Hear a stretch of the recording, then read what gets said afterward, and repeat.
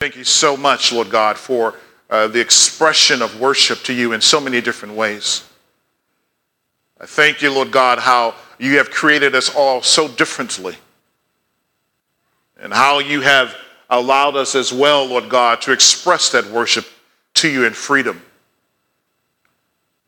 Lord God, I pray that your worship would just self-combust all in this place, Lord God.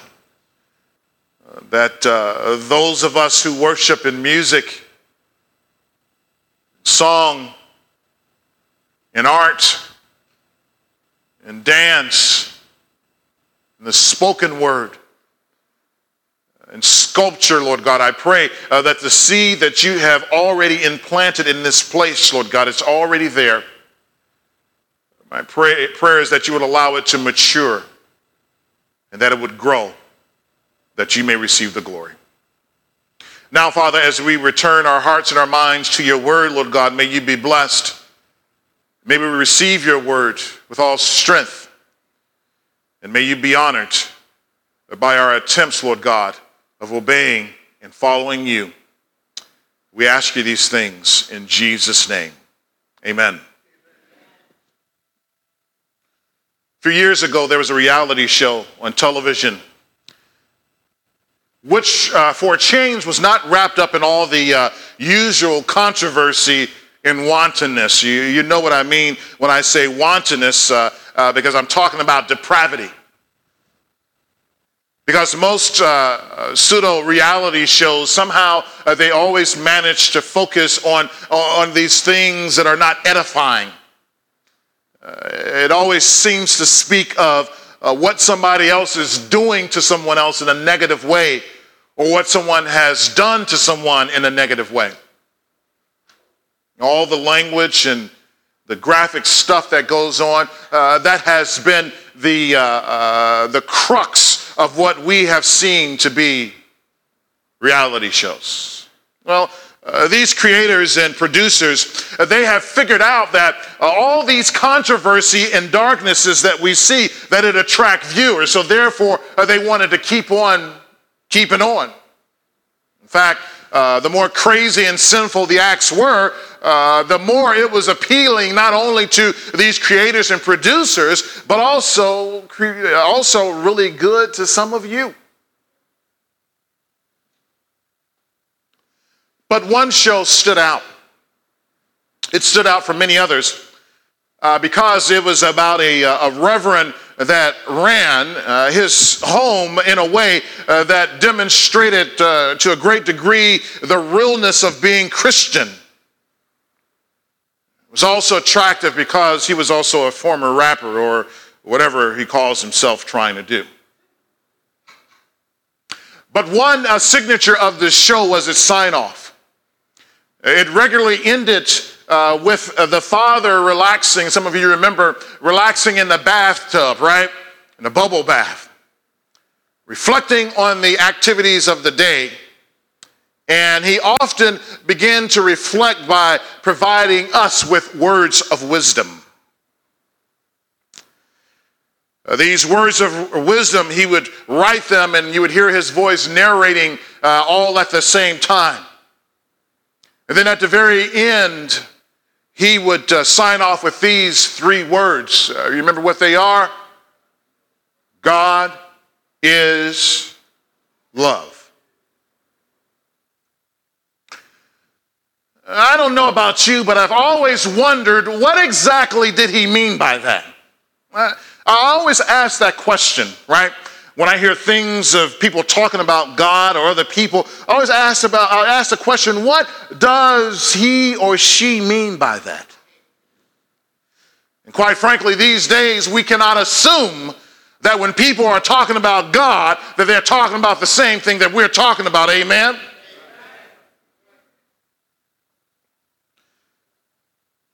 So it became very interesting because he never really explained to a great degree about those selected words. I don't know, maybe I missed it. I didn't watch it very much. So if I missed it somehow, may the Lord forgive me. But what exactly was he trying to communicate? God is love. What did he have on his mind? Well, one thing for sure is that the vagueness of the message that it opened the door for multiple interpretations of what could have ultimately diluted his intended purpose. Even with his attempt not to offend very many people by saying God is love, people were still offended. People were asking the question, what does he mean by bringing this God is love? I'm not into that religious stuff. And they went on and on and on, all about concerning these last three words of his sign-off. God is love. But one thing we know for sure is that something was being said about God. In fact, if you really think about it, most people try to know something or try to say something about God anyway.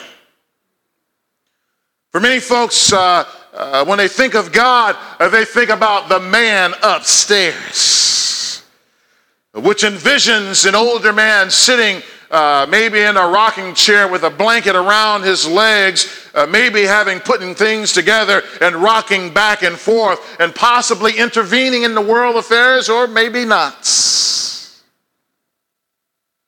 So in this installment of the Person, Fellowship, and Practice of Love, we're going to take a look at God. And we're going to learn about one specific attribute of God. And because God is so infinitely perfect, some like to refer to God's characteristics or his character not simply as his attributes, but as God's perfection. First thing, God has two categories of perfections or attributes. One, we in theological circles, we like to call it his incommunicable attributes or perfections, and also his communicable attributes or perfections. His incommunicable attributes are those things in which, those things in which we do not share with God, incommunicable. The communicable, those things that he has communicated or to others, are those things that we share with God. As an example of one that is incommunicable, one that we do not share with God, is his eternality. God is eternal, amen? That means that he has no beginning, amen? And God has no end. This means that God's presence, that it extends backwards and also forward endlessly without limitation or interruption. This attribute poses a great threat to those who suggest that God does not exist, yet everything that exists, that evolved from something. In other words, they say, well, I don't believe that there was a God, but I believe that everything evolved from something else. It doesn't make sense, right? Because in order even for something to evolve, you had to have a first cause, amen? You had to have something first in order to get where you are. Things that did not just simply show up out of nowhere. Psalm 90 verse 2 says this of God. It says, before the mountains were brought forth, wherever you had formed the earth and the world, from everlasting to everlasting, you are God. This comforts our hearts because we know that God has always existed and he will never, ever, ever, ever, ever cease to exist. He's not like you and I on this earth. You see, when we were born, that there was a time when we did not exist. Amen? We came into being when we were conceived in the womb of our mother, amen? But prior to that, where were you? We were nowhere. But God's incommunicable attributes of perfection also includes his omniscience. That means that God knows everything. Do you know everything? I know there's some people that think they know everything. All right, my wife always says that about me. Well, not always. She used to say that about me, amen. Y'all pray for her, as she used to say that about me. But God knows everything. It's not like us. We think we know everything until we find out that we don't know as much as we think we know. God is also omnipresent. That means that he's everywhere. Right? God is unlike the devil. Some people say, well, the devil was in my room today, and also while he was in my room, he was also on the other side of the world causing all this mess over in Syria at the same time. Well, guess what? The devil is not omnipresent. The devil can't be there and here all at the same time. That is an attribute or perfection of God himself. So those are things, if you can imagine, are incommunicable. Or these are things which are true of God, but not true of us.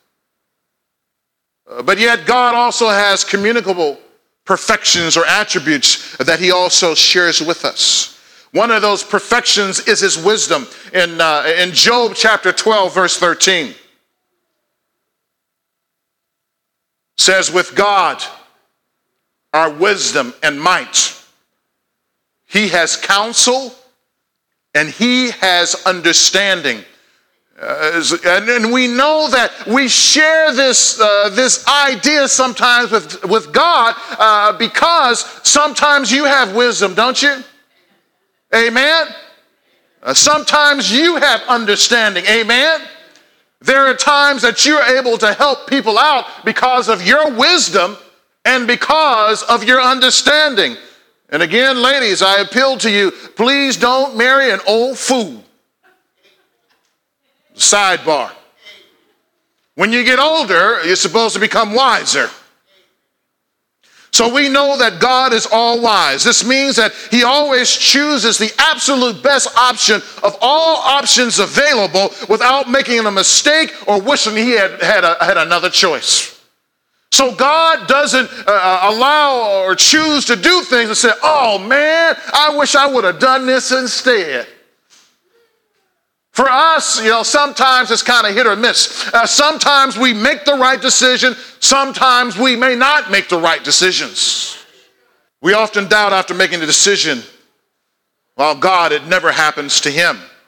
But God's wisdom becomes communicable because we can always operate in God's wisdom to make the best choice. What does James chapter 1 verse 5 say? It says, if any of you lacks wisdom, let him ask of God, who gives generously to all without reproach, and it what? Will, come on, it what? Will be given. James chapter 1 verse 5. If you don't have wisdom, ask God and he's going to give it to you. And then when you operate in that wisdom, guess what? In a way, you're going to be just like God. Amen? We know again that God, he always makes the best choice. And his words tell us that sometimes it is possible for us to make the right choice. But understand this, that when you ask God for wisdom, you may be thinking to yourself, I've asked God for wisdom plenty of times. And it just seems like it was the wrong choice. Understand that the best choice may not be the choice we may want. You see, if you're walking in tandem and in alignment with God and you ask God for wisdom and then all of a sudden you think that the decision you made was a bad decision, guess what? That is probably the decision God needed for you to make. Why? Why? Because he figures that the other way around would have been too easy. Because had you gone the other way around, that you wouldn't have learned nothing. As some people say, you wouldn't have learned nothing. So God is saying that, sometimes when you ask for wisdom and then you make a choice and then you say, man, that was the wrong thing. That may be just the right place that God wants you to be. And you say, I made the wrong choice. God said, no, you didn't. Because had I given you the wisdom to walk through, then you'd be walking around talking about what I done did. What I done done. Look at me. And God says, no, I'm not having any of that. Because you know how you are. As soon as you have one success, look at me. God says, okay, I'm going to give you wisdom, but I need for you to make this decision. So I'm going to give you the God decision. So God, he gives it to you. He gives it to you. But see, our idea of asking God for wisdom is to allow him to give us the brain power and the intellect to make the right decision so we ain't got to go through nothing. But God wants us sometime to go through something because he knows when we go through something and then we spend time on our knees, amen? Other than that, we ain't got nothing to do with God. You know, the most effective and fervent time we spend in prayer, you tell the truth now, is when you having problems. When everything is good, you're like, hey, I'll just pray in the car on the way to work, amen? Right? I'll listen to the news, or I'll listen to whoever you decide to listen to. I'll do that. But as soon as something is going on in your life, well, you know what? I just need to be late for work today because I got to get to the Lord. Crying out to God because your child has gone wayward or there's an illness that has come into your life. You notice the difference and the degree and the depth of your prayer life when things are going on versus when things are not going on. So when scripture says, ask wisdom of the Lord, God says, okay, now let's put it all together. Remember, the scripture says that the Holy Spirit also intercedes for us with groanings which cannot be uttered. You put it all together, that means that so when you pray and God gives you this wisdom, and you heard me say this before, when you're praying to God, the Holy Spirit has said, okay, this is what they really saying. You're praying to, Lord, oh Lord, take me out of this mess. Lord, oh Lord, bring my child out of this mess. And the Holy Spirit has said, Lord, oh Lord, what they saying, let that kid go through. Lord, oh Lord, what they're saying, go ahead and let them struggle a little bit more. Right? This is what the Holy Spirit, when he intercedes for us, is saying. But see, we don't want to hear that. And the reason we don't want to hear that because that's not a good time. That doesn't give us joy in our heart because who wants to go through anything? I don't. I don't want to go through anything. I don't know about you. I want my life to be like a floating on the bed of roses, where everything smells good and the sun is always shining. So God says, when you ask for wisdom for your situation, he gives it to you. He answers your prayer. He just may not answer it the way that you expect. So when you pray, you are praying faithfully to God. But don't think because everything has gone awry that God is not answering your prayer, because he is, because in the midst of that, it is the Holy Spirit who's interceding at the same time.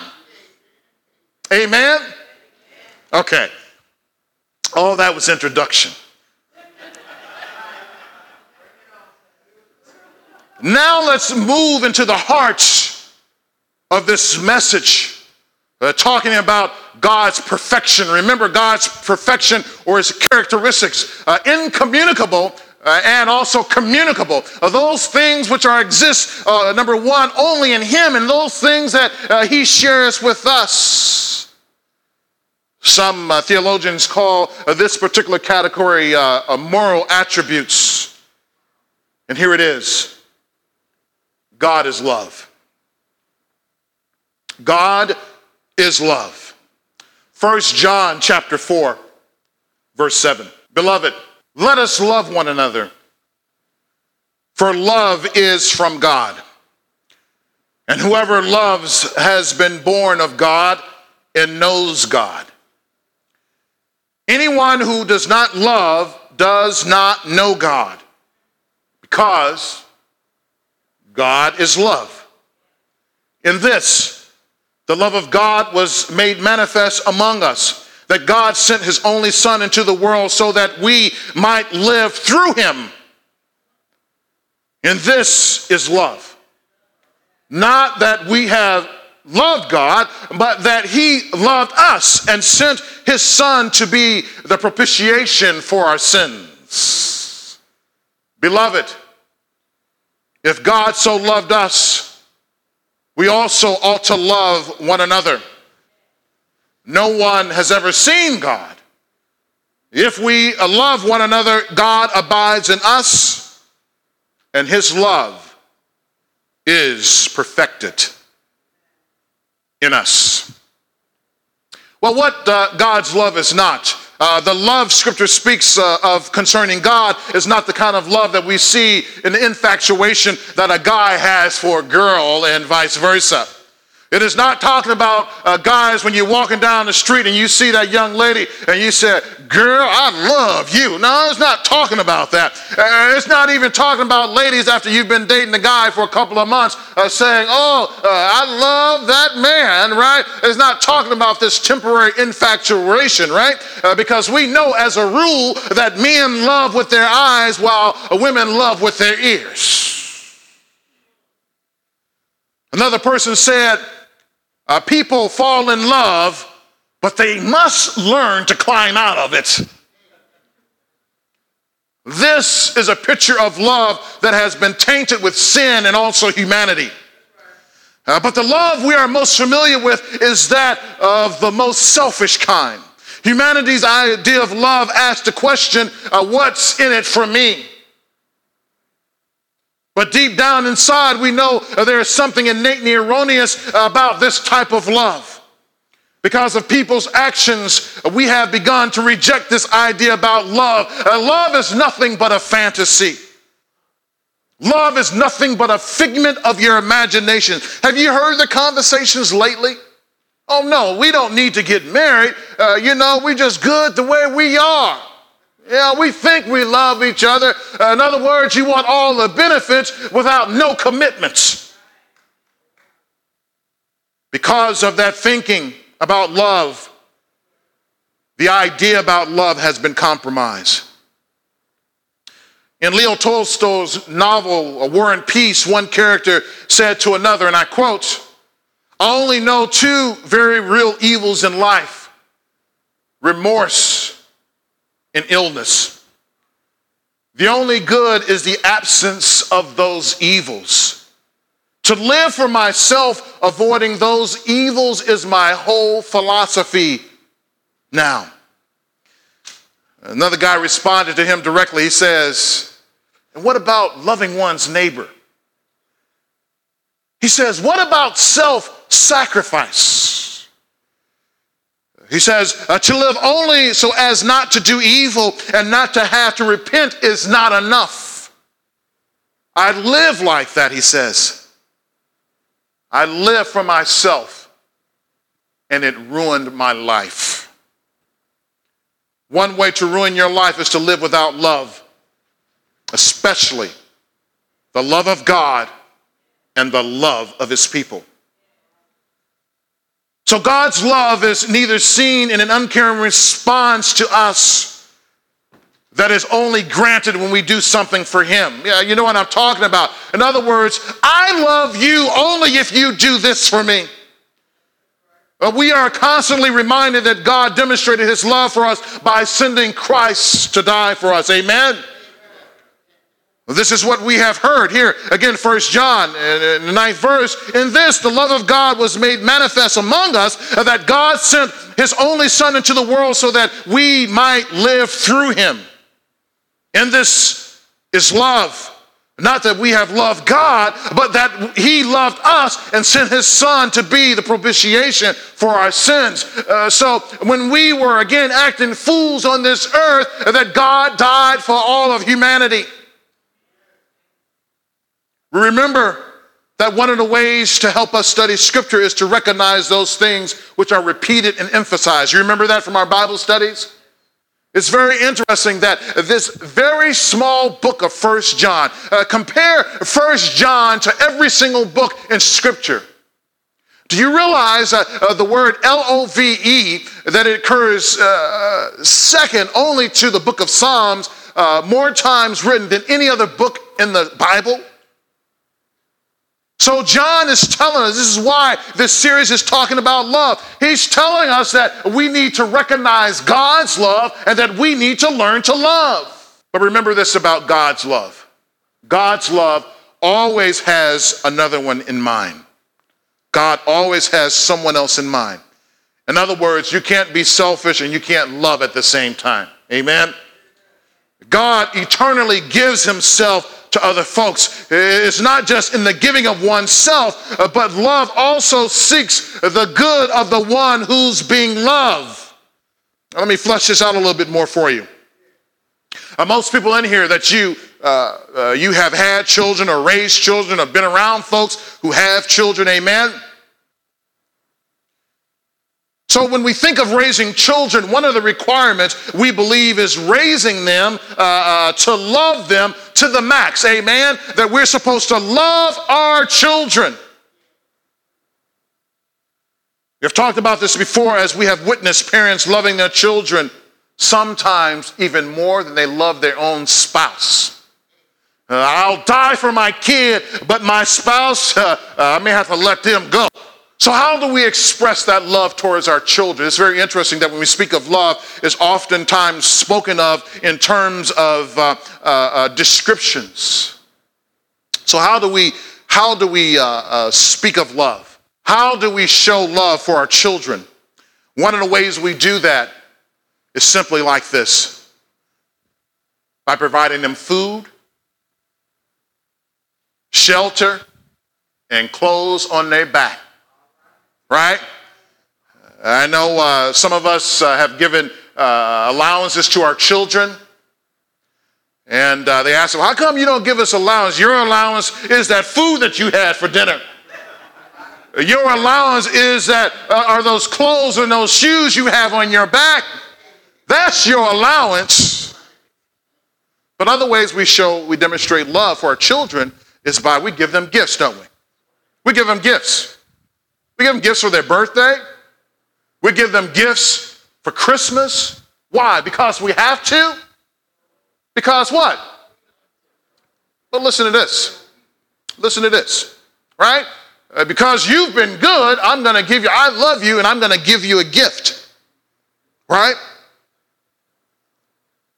But what happens when that child is bad? You know what?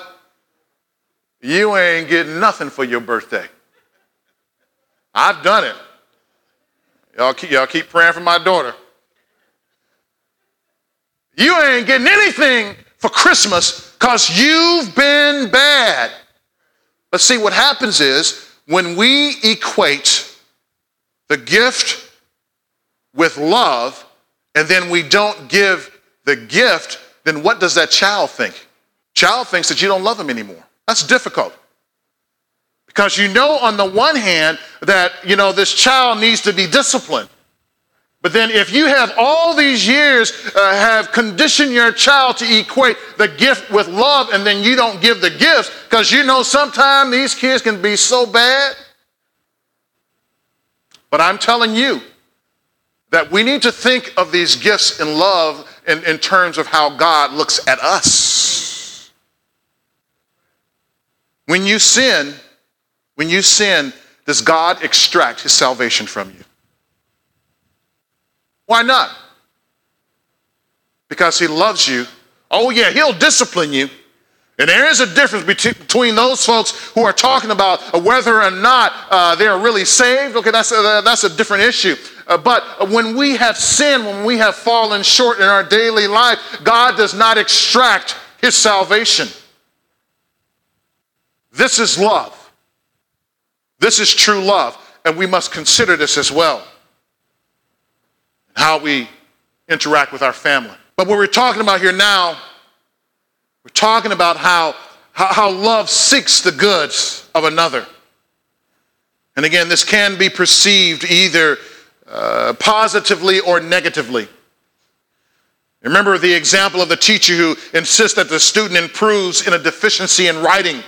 That teacher demands that the student disciplines themselves and complete all the work and do extra credit if they can in order to fix their problem. The student who is not disciplined, they cry out and they complain because they don't understand why this teacher is doing all this to me and giving me all this homework. You see, when you really love someone and you really want God's best for their life, then you understand the importance of discipline. See, if you want something bad enough, you'll make time and you'll discipline yourself to do it. Amen? You look at anybody in the world. I have to mention this to you. Over Labor Day weekend, I saw an interview on C-SPAN, and one of the persons being interviewed was Kanye West. And I have to tell you, I gained a lot of respect from listening to him. But one of the things he says in this panel, one of the things they kind of talked about was people being lazy, right? And the idea is that he said he works hard at what he does. He spends time. He says there's an innateness about what he does and how he thinks about his music. In fact, one guy says that Kanye West is like the Steve Jobs of music. I'm like, wow, I didn't know that. But anyway, it says that what he does is he works really hard. And he's trying to figure out where all this stuff is going and what he hears. And he's like several years down the line. And then what he does, he takes all that and he pulls it back 1 year. And then he introduces that to everybody. But you see, in order for that to happen, there needs to be discipline in the life. And ultimately what he's looking at, he's looking to get paid, but he's looking at how he can transform things. How do we transform our life? How do we do it? How do we express love? How do we understand God's love, that God wants our best, and that means that things may not always be the way that we want them to be? 1 Corinthians chapter 6, verse 9. 1 Corinthians chapter 6, verse 9, Paul says this, "Or do you not know that the unrighteous will not inherit the kingdom of God? Do not be deceived, neither the sexually immoral, nor idolaters, nor adulterers, nor men who practice homosexuality, nor thieves, nor the greedy, nor drunkards, nor revilers, nor swindlers will inherit the kingdom of God. And such were some of you. But you were washed, you were sanctified, you were justified in the name of the Lord Jesus Christ and by the Spirit of our God." God saying, because, you know what? He says, I am love. And he says, because of that, we share this with him. So because of that, he insists upon holiness in your life. He insists that you be right before him. Therefore, we understand that God is love, and his insistence that we also love in our families and that we love also in our church. And you know, God is love. He doesn't have to rev himself up in order to get love. God does not have to rev himself up by reading books or doing other things or sitting around journaling like we may do in order to maintain his love. We, in our love, are much like a sprayer I use in our garden, a sprayer. Right, these sprayers, I have a 5-gallon sprayer I use in my garden to spray insects or to spray weeds in my yard. But what I have to do in order to get the pressure out is not done by the factory, that you have to pump it with your hand. You know what I'm talking about? Right? You have to pump it like your mind. You pump it about, when it first starts off, you have to pump it about 5 to 10 times, and then you press the button, this thing is all over the place. But one thing that you know, that after a period of time, pretty soon that pressure, it does what? It dies away. And then next thing you know is, oh, thank God it's Sunday because I need to go to church to get repressurized. So then you have to pump it again, right? You pump it and pump it and pump it and pump it and pump it, and you pump it again, and then you press it, and what happens? You see what happens to us? What happens to us in our love sometimes because of all the pressures in life? Our love, it seeps out. That joy and that sense of holiness, that it has a tendency to seep out of us. So therefore, we must run to God's love. We must run to his person. We must run to his people in order to be refilled and to be pressurized again. That does not mean that the Holy Spirit is gone, because the Holy Spirit has sealed you. Amen? That means that we need a jump, that even though we share with God in his love, our love has a tendency to wane. You know what I'm talking about now. Some of you have once said about a person that you know or knew or whatever, is that, I don't love you anymore. Well, what happened to your love? Because even though that you know that you were spreading it out in that relationship, it lost pressure and you refuse to pump it up. In our relationship with the Lord, the same thing must happen, that we must pump up that relationship with the Lord. It is true, it is solid, it is infinite, it is eternal once we accept Christ, but we gain the strength, we gain the fellowship of love by doing the things which identify us as his disciples. But God's not like this. God is consistent and dependable. His love is kind. His love is strong. God's love is intertwined in his truth, his righteousness, his goodness, his mercy, and also in his grace. God's love also offers choices to us as well. We can either accept God's love or we can reject it. But we can be assured of one thing, that his love is available to us. Because we see God's love in action, we must be compelled to imitate it whenever and wherever we can. In it, however, we must and we should gain a greater appreciation for who God is and how he reveals himself to us. So God is love.